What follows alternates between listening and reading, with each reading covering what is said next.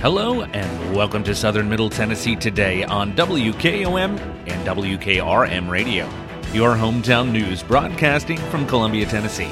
I'm your host, Tom Price. Today is Tuesday, September 19th, and we start with local news. On September 16th, the Columbia Police Department responded to a shooting incident involving a large group which had gathered in the 800 block of Woodland Street. Officers were on scene as gunfire began to be exchanged between individuals on both sides of the street. Officers detained 20-year-old Taquantarius Dion Johnson, who they witnessed firing a handgun into the crowd. Several vehicles and structures nearby were struck by gunfire, but there have been no reports of any person being shot during this incident. One individual sustained a non-life-threatening injury when he was struck by a vehicle as it fled the scene. All other persons involved fled the scene and have not yet been identified. Taquantarius Dion Johnson was charged with attempted first-degree murder and employing a firearm during the commission of a dangerous felony and is being held at the Maury County Sheriff's Department. This investigation is ongoing, and additional arrests may be forthcoming.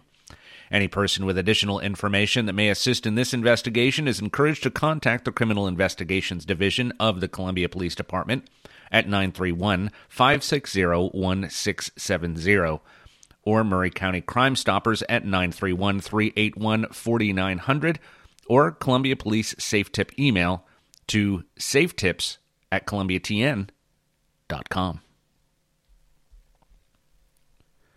A third-generation union worker, Talisa Sangster, has called the General Motors plant in Spring Hill her home for 15 years. She takes pride in its legacy, a tradition that is now at stake. Sangster is one of more than 3,000 United Auto Workers members at the plant working under an expired contract. They continue to work while anticipating phone calls and texts that could add them to a strike that has garnered national attention. On Friday morning, about 13,000 of the union's 150,000 members were involved in what the movement is calling the stand-up strike, a sequel to the 1937 sit-down strike, which was considered the first major labor dispute in the United States auto industry. Workers in Ohio, Michigan, and Missouri spent the day on the picket lines. Spring Hill could be among the next plants to strike if a deal isn't reached with automakers GM, Ford, and Stellantis. At the forefront of the dispute are core issues such as pay and cost of living increases. We do our best to build world-class vehicles, engines, and components, Sangster said. Based on our J.D. Power scores, it has been accomplished on multiple occasions. I support my union's leadership decisions, and I pray GM does what's right, she said. The strike occurs after 1 month of negotiations failed late Thursday night with GM, Ford, and Stellantis workers who responded by walking out of assembly plants in Michigan, Ohio, and Missouri. Vanderbilt finance professor Josh White said UAW is showing strength to leverage wins from recent collective bargaining contracts for UPS and airline pilots.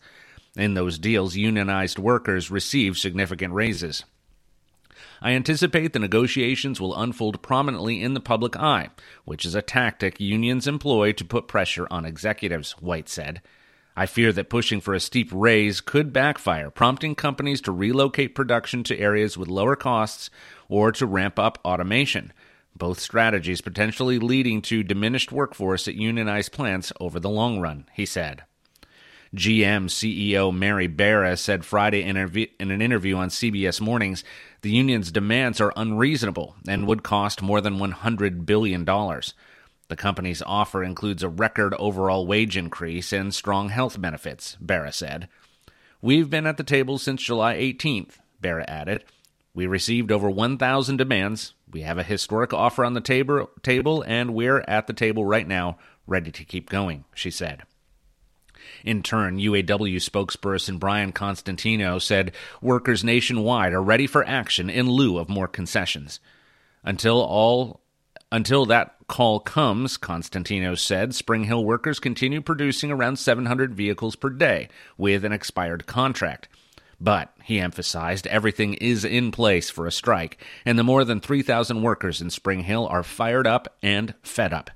Contract negotiations have stalled as demands for cost of living increases continue. The average new hire starts at $16.67 an hour, Constantino said. They would have to work for 3 years straight to make what our GM CEO makes in a single day, he said. Said Sangster, the wage disparities and retirement benefits between us and our CEO is embarrassing.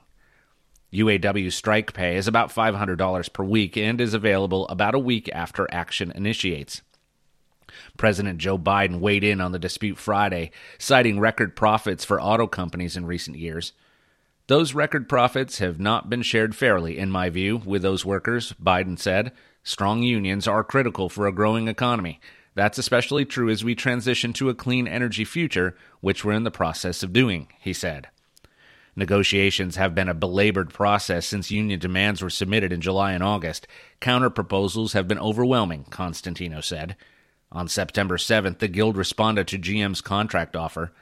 After refusing to bargain in good faith for the past 6 weeks, only after having Federal Labor Board charges filed against them, GM has come to the table with an insulting proposal that doesn't come close to an equitable agreement for America's auto workers, UAW President Shawn Fain said. Constantino believes the Big Three automakers want a strike. The Big Three delayed everything till the last minute, he said. They have not met our demands as they continue to give insulting proposals. But while pilots and UPS workers recently prevailed after contentious contract disputes, White said automakers may have a harder time getting demands met because of the high cost of transitioning to electric vehicle technology. Cheaper, non-unionized labor in southern states and Mexico has increasingly drawn automakers away from the Midwest as they cut costs to accelerate EV technologies. In the case of UAW, the high demand for new vehicles comes with the caveat of already elevated labor costs for heavily unionized companies such as Ford, General Motors, and Chrysler, White said. While these firms operate with high labor expenses, competitors have capitalized on cheaper, non-unionized labor. Shareholders will be looking for cost-cutting in other areas of the business to offset these investments, which is the opposite of what the unions seek. Constantino said the transition to electric is seeing both job creation and job loss due to new technologies, but that the union will prevail.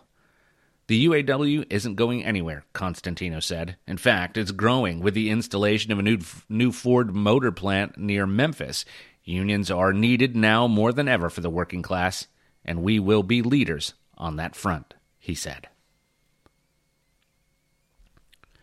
Yesterday, the University of Tennessee's Center for Profitable Agriculture celebrated their 25th anniversary at Farm Bureau headquarters. WKRM's Del Kennedy attended the event and learned more about what the center does for Tennessee agriculture. This is Del Kennedy, Front Porch Radio. This afternoon, I'm at the state headquarters for the Tennessee Farm Bureau. A celebration is going on here this afternoon. It is a celebration of 25 years, the 25th anniversary of the University of Tennessee's Center for Profitable Agriculture. I'm talking with Rob Holland, who directs that Center for Profitable Agriculture. Rob, good afternoon. Tell me about the Center for Profitable Agriculture. Great. Yeah, thanks for being here, Del. We appreciate it very much. Our center was started 25 years ago. We were headquartered on the University of Tennessee campus in Knoxville. We were there for about 5 years and then developed a formal partnership with the Tennessee Farm Bureau Federation. And with that partnership, our headquarters was moved to Middle Tennessee. During that period of time, over 25 years, we have been involved in some sort of educational program or working directly with a farm family in every county across the state of Tennessee. And being headquartered here in Columbia has made us certainly more accessible to all corners of the state and given us a great opportunity to work closely with farm families who are considering and evaluating value-added enterprises on their farm. Wow, and also with us this afternoon is Eric Mabry, President of Tennessee Farm Bureau, partner to the Tennessee Center for Profitable Agriculture. Mr. Mabry, tell us what that partnership's been like, what it's meant for the farmers of Tennessee. Great, Bill. Good to see you here. Thank you for coming today. You know, what the work that those guys do over there at the Center for Profitable Ag fits perfectly within our mission statement here at the Farm Bureau to enhance agriculture in any way we can, and they help make it, just as the name implies, profitable. Because if you don't have a profitable farming operation, then you don't have a farming operation. So anything they do to help our folks out there in the countryside to remain profitable, to put food on folks' table, that's just paramount to what we do here at the Farm Bureau, to advocate for that on every turn, and we couldn't be happier with this partnership for the last 20 years and for many years to come. Wow, that's fantastic. Now, Rob Harlan, Director of the Center for Profitable Agriculture, sort of give us an example of what you've done working with Farm Bureau and the farmers of Tennessee. What kind of projects does the Center for Profitable Agriculture do? We've worked on a great variety of projects over the years. Many of the projects we've worked on have been related to food. One of the examples that we'll be showcasing here this afternoon has to do with a popcorn operation located in lower Middle Tennessee. Many years ago, we were involved with helping them expand their market and even involved with evaluating some different packaging techniques for that project. For value-added enterprises across the state, we look at a number of different examples. A farm family might consider processing something from their farm, packaging something from their farm, or directly marketing a product from their farm to the public. Over the last 25 years, we've seen a tremendous increase in the number of farmers markets all across the state. That's an example of a way that farmers are adding value to the produce and products from their farm, selling direct to the public. We've worked on a number of jams and jelly projects. One non-food project that we're real proud of that we worked on for many years, that had to do with packaging farm waste products into a soil conditioner. Had a farm family that was that packaged that product, marketed it across the state. Certainly a different slant on adding value to a farm commodity. Wow, this is all fascinating. And now you said you relocated to Middle Tennessee. You used to be up at the extension, you used to be up at the experiment station close to Spring Hill, but now you're at the Ridley 4-H Center, correct? You're exactly right. When we moved to Middle Tennessee 20 years ago, we were really pleased to be located up at Spring Hill at the Middle Tennessee Research and Education Center.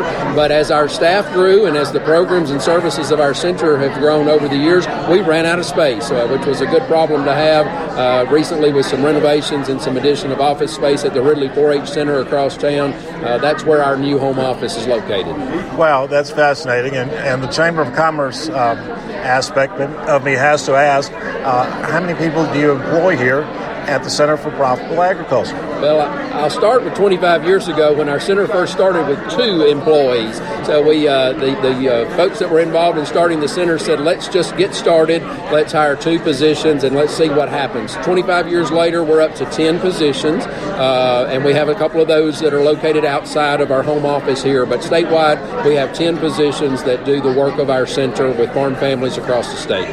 Absolutely amazing stuff, and this is quite a celebration.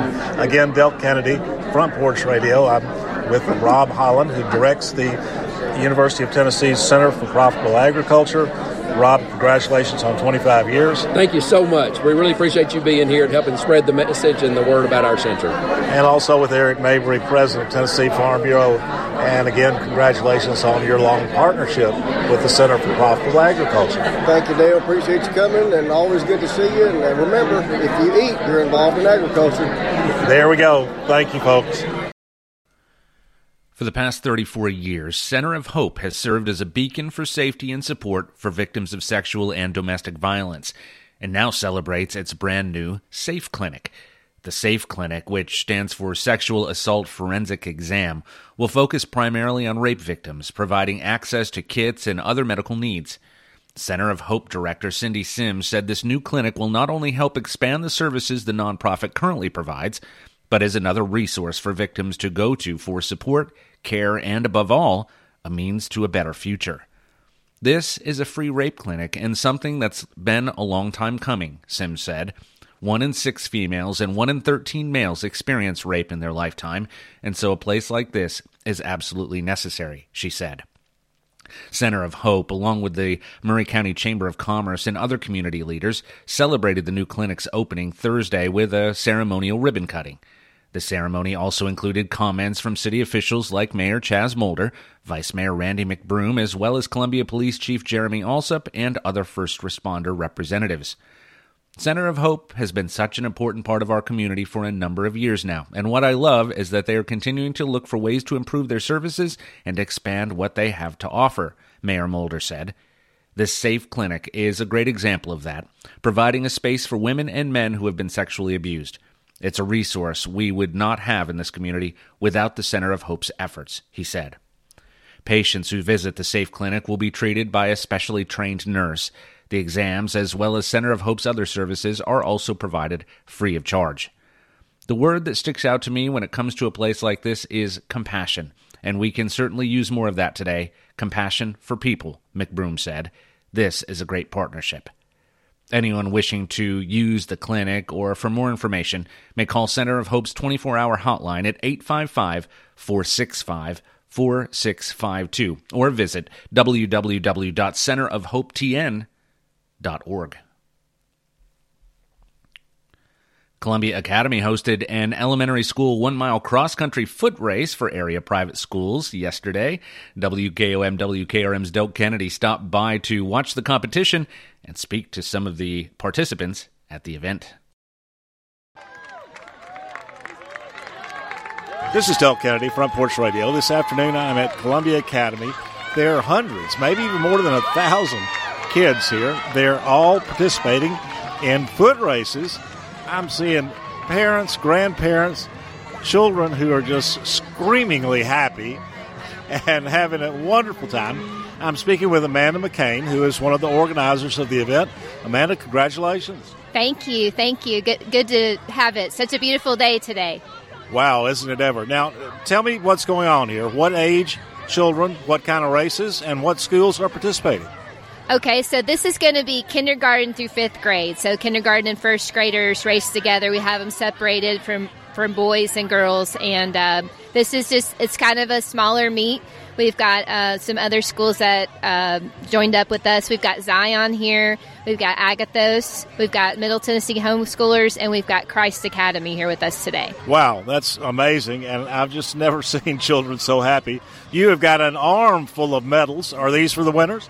Yes, sir. The top 10 of every age group get a medal. That is amazing. Again, Delk Kennedy, Front Porch Radio. I'm at Columbia Academy this afternoon. It's a beautiful afternoon. Elementary kids from across the county, southern Middle Tennessee, are participating in foot races. Are they all on this 1-mile course, Amanda? Yes, sir. This is a 1-mile course they're on. Yeah. It is amazing. Okay, again, I'm talking with Amanda McCain, one of the organizers of the event. And, Amanda, congratulations on this is obviously a huge success. Yes, thank you so much. I'm happy to do it. All right. Thank you. All right, I'm speaking to the winner of the K through first grade boys race, Wiley Graves. Wiley, congratulations. Thank you. How was it, Wiley? How did you manage to stay out ahead? Was it hard or easy? Hard. Was it fun? Yes. What are you going to do with your medal? Hang it up. All right. Wiley Graves, congratulations. Thank you. Thank you. All right. And now, your hometown memorials, sponsored by Oaks and Nichols Funeral Home. Mr. Jerry Lee Bell, 77, a former resident of Columbia and former inspector for Union Carbide, died Friday at Savannah Healthcare and Rehab Center in Savannah, Tennessee. Funeral services will be conducted on Thursday at 2 p.m. at Oaks and Nichols Funeral Home. Burial will follow in Polk Memorial Gardens. The family will visit with friends on Wednesday from 4 to 8 p.m. at Oaks and Nichols Funeral Home. Mrs. Bobby Claire Johnson Jones, 88, a retired LPN from Murray Regional Medical Center and a resident of Columbia, died Saturday, September 16th at NHC Columbia. No services are scheduled at this time. Oaks and Nichols funeral directors are assisting the family with arrangements, and condolences may be extended online at www.oaksandnichols.com. Hometown Memorials is sponsored by Oaks and Nichols Funeral Home, serving with dignity and consideration for over 150 years. As years go by, people may tend to forget just what a funeral is really all about. At Oaks and Nichols, we believe it's first and always a special remembrance of someone you love. We start by listening to your needs and desires. If you're unsure, we can help, gently, professionally. At Oaks and Nichols Funeral Directors, we haven't lost sight of why we're here, to serve Murray County families in the ways they prefer, and why your satisfaction is so important to Jeff Hargrove and Susie Sowell. There's a great deal of satisfaction in serving a family and serving them well. It's an eye for detail and thoughtfulness, and taking the time to see that things are done right. We do have nice facilities and good people, and we work hard to do things well. But we don't want that to intimidate people as to what they think it will cost. Taking care of you is our primary concern. Oaks and Nichols Funeral Directors, 320 West 7th Street in Columbia. Since 1856, people you can rely on. For your southern Middle Tennessee weather, we will have a mix of sun and clouds today with a high of 81 degrees. Winds will be light and variable. Tonight, we can expect mostly clear skies and a low of around 54. Let's take a break. When we come back, we'll cover state and national news that affect you. You're listening to Southern Middle Tennessee Today. Family first. My dad used to tell us that all the time. But family first wasn't just something he'd say to us. It was how he lived every day of his life. And it's how I try to live mine, too. At Shelter Insurance, our agents are dedicated to helping provide personalized auto, home, and life protection that puts your family first. For auto, home, life, or business insurance, see Shelter Agent Tommy Hyde Jr. at 388-2009. Are you thinking about a new fence? Maybe you need a pole barn. Then you should give Sands Fence Company a call. That's 931-309-1644. Will Sands has built his business based on the principles of honesty, quality, and integrity. Sands Fence Company has been in business for over 20 years, providing the community with farm, residential, and commercial fencing, as well as pole barns and buildings. Call today for a free estimate. Sands Fence Company, 931-309-1644. 931-309-1644. For 40 years, the Jewelers Bench has worked hard for their customers and provided the highest quality jewelry at the best price. They keep going back. Recent renovations have allowed them to expand their inventory.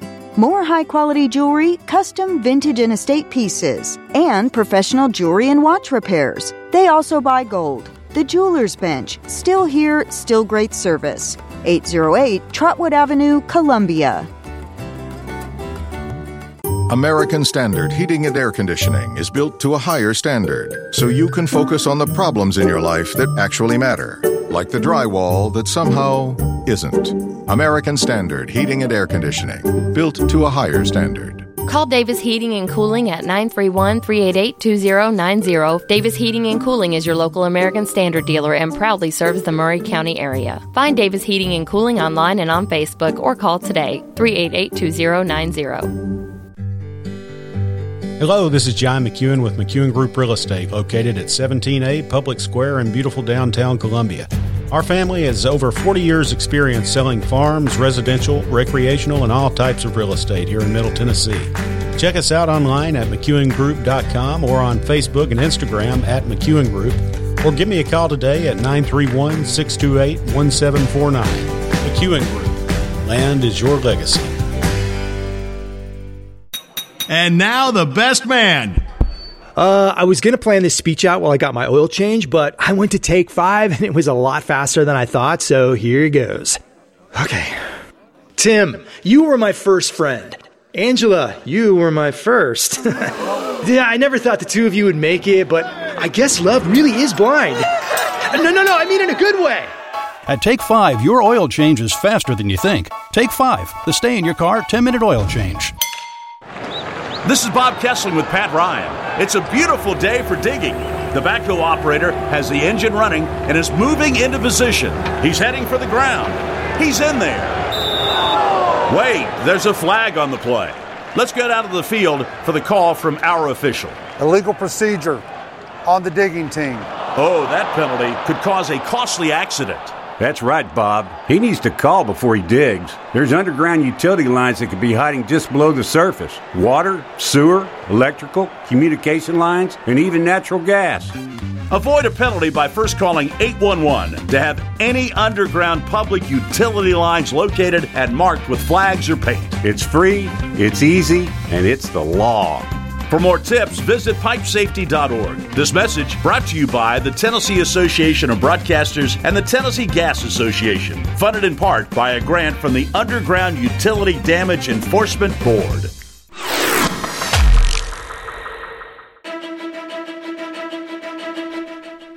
Welcome back to Southern Middle Tennessee Today on Kennedy Broadcasting, WKOM 101.7 and WKRM 103.7.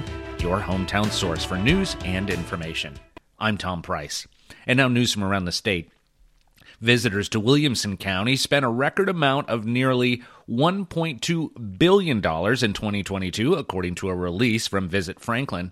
Tourists spent more than 14% more than they did in 2021, according to data compiled by the U.S. Travel Association and Tourism Economics and released by the Tennessee Department of Tourist Development. The billion-dollar number also tops spending from pre-pandemic economic data benchmarks.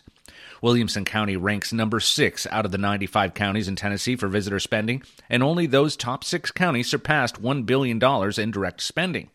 The county also set a new record with 1.9 million visitors in 2022, according to data by DK Shiflett, meaning visitors spent on an average of $3.28 million per day in Williamson County. That spending generated $80.5 million in state and $49.3 million in local tax revenues.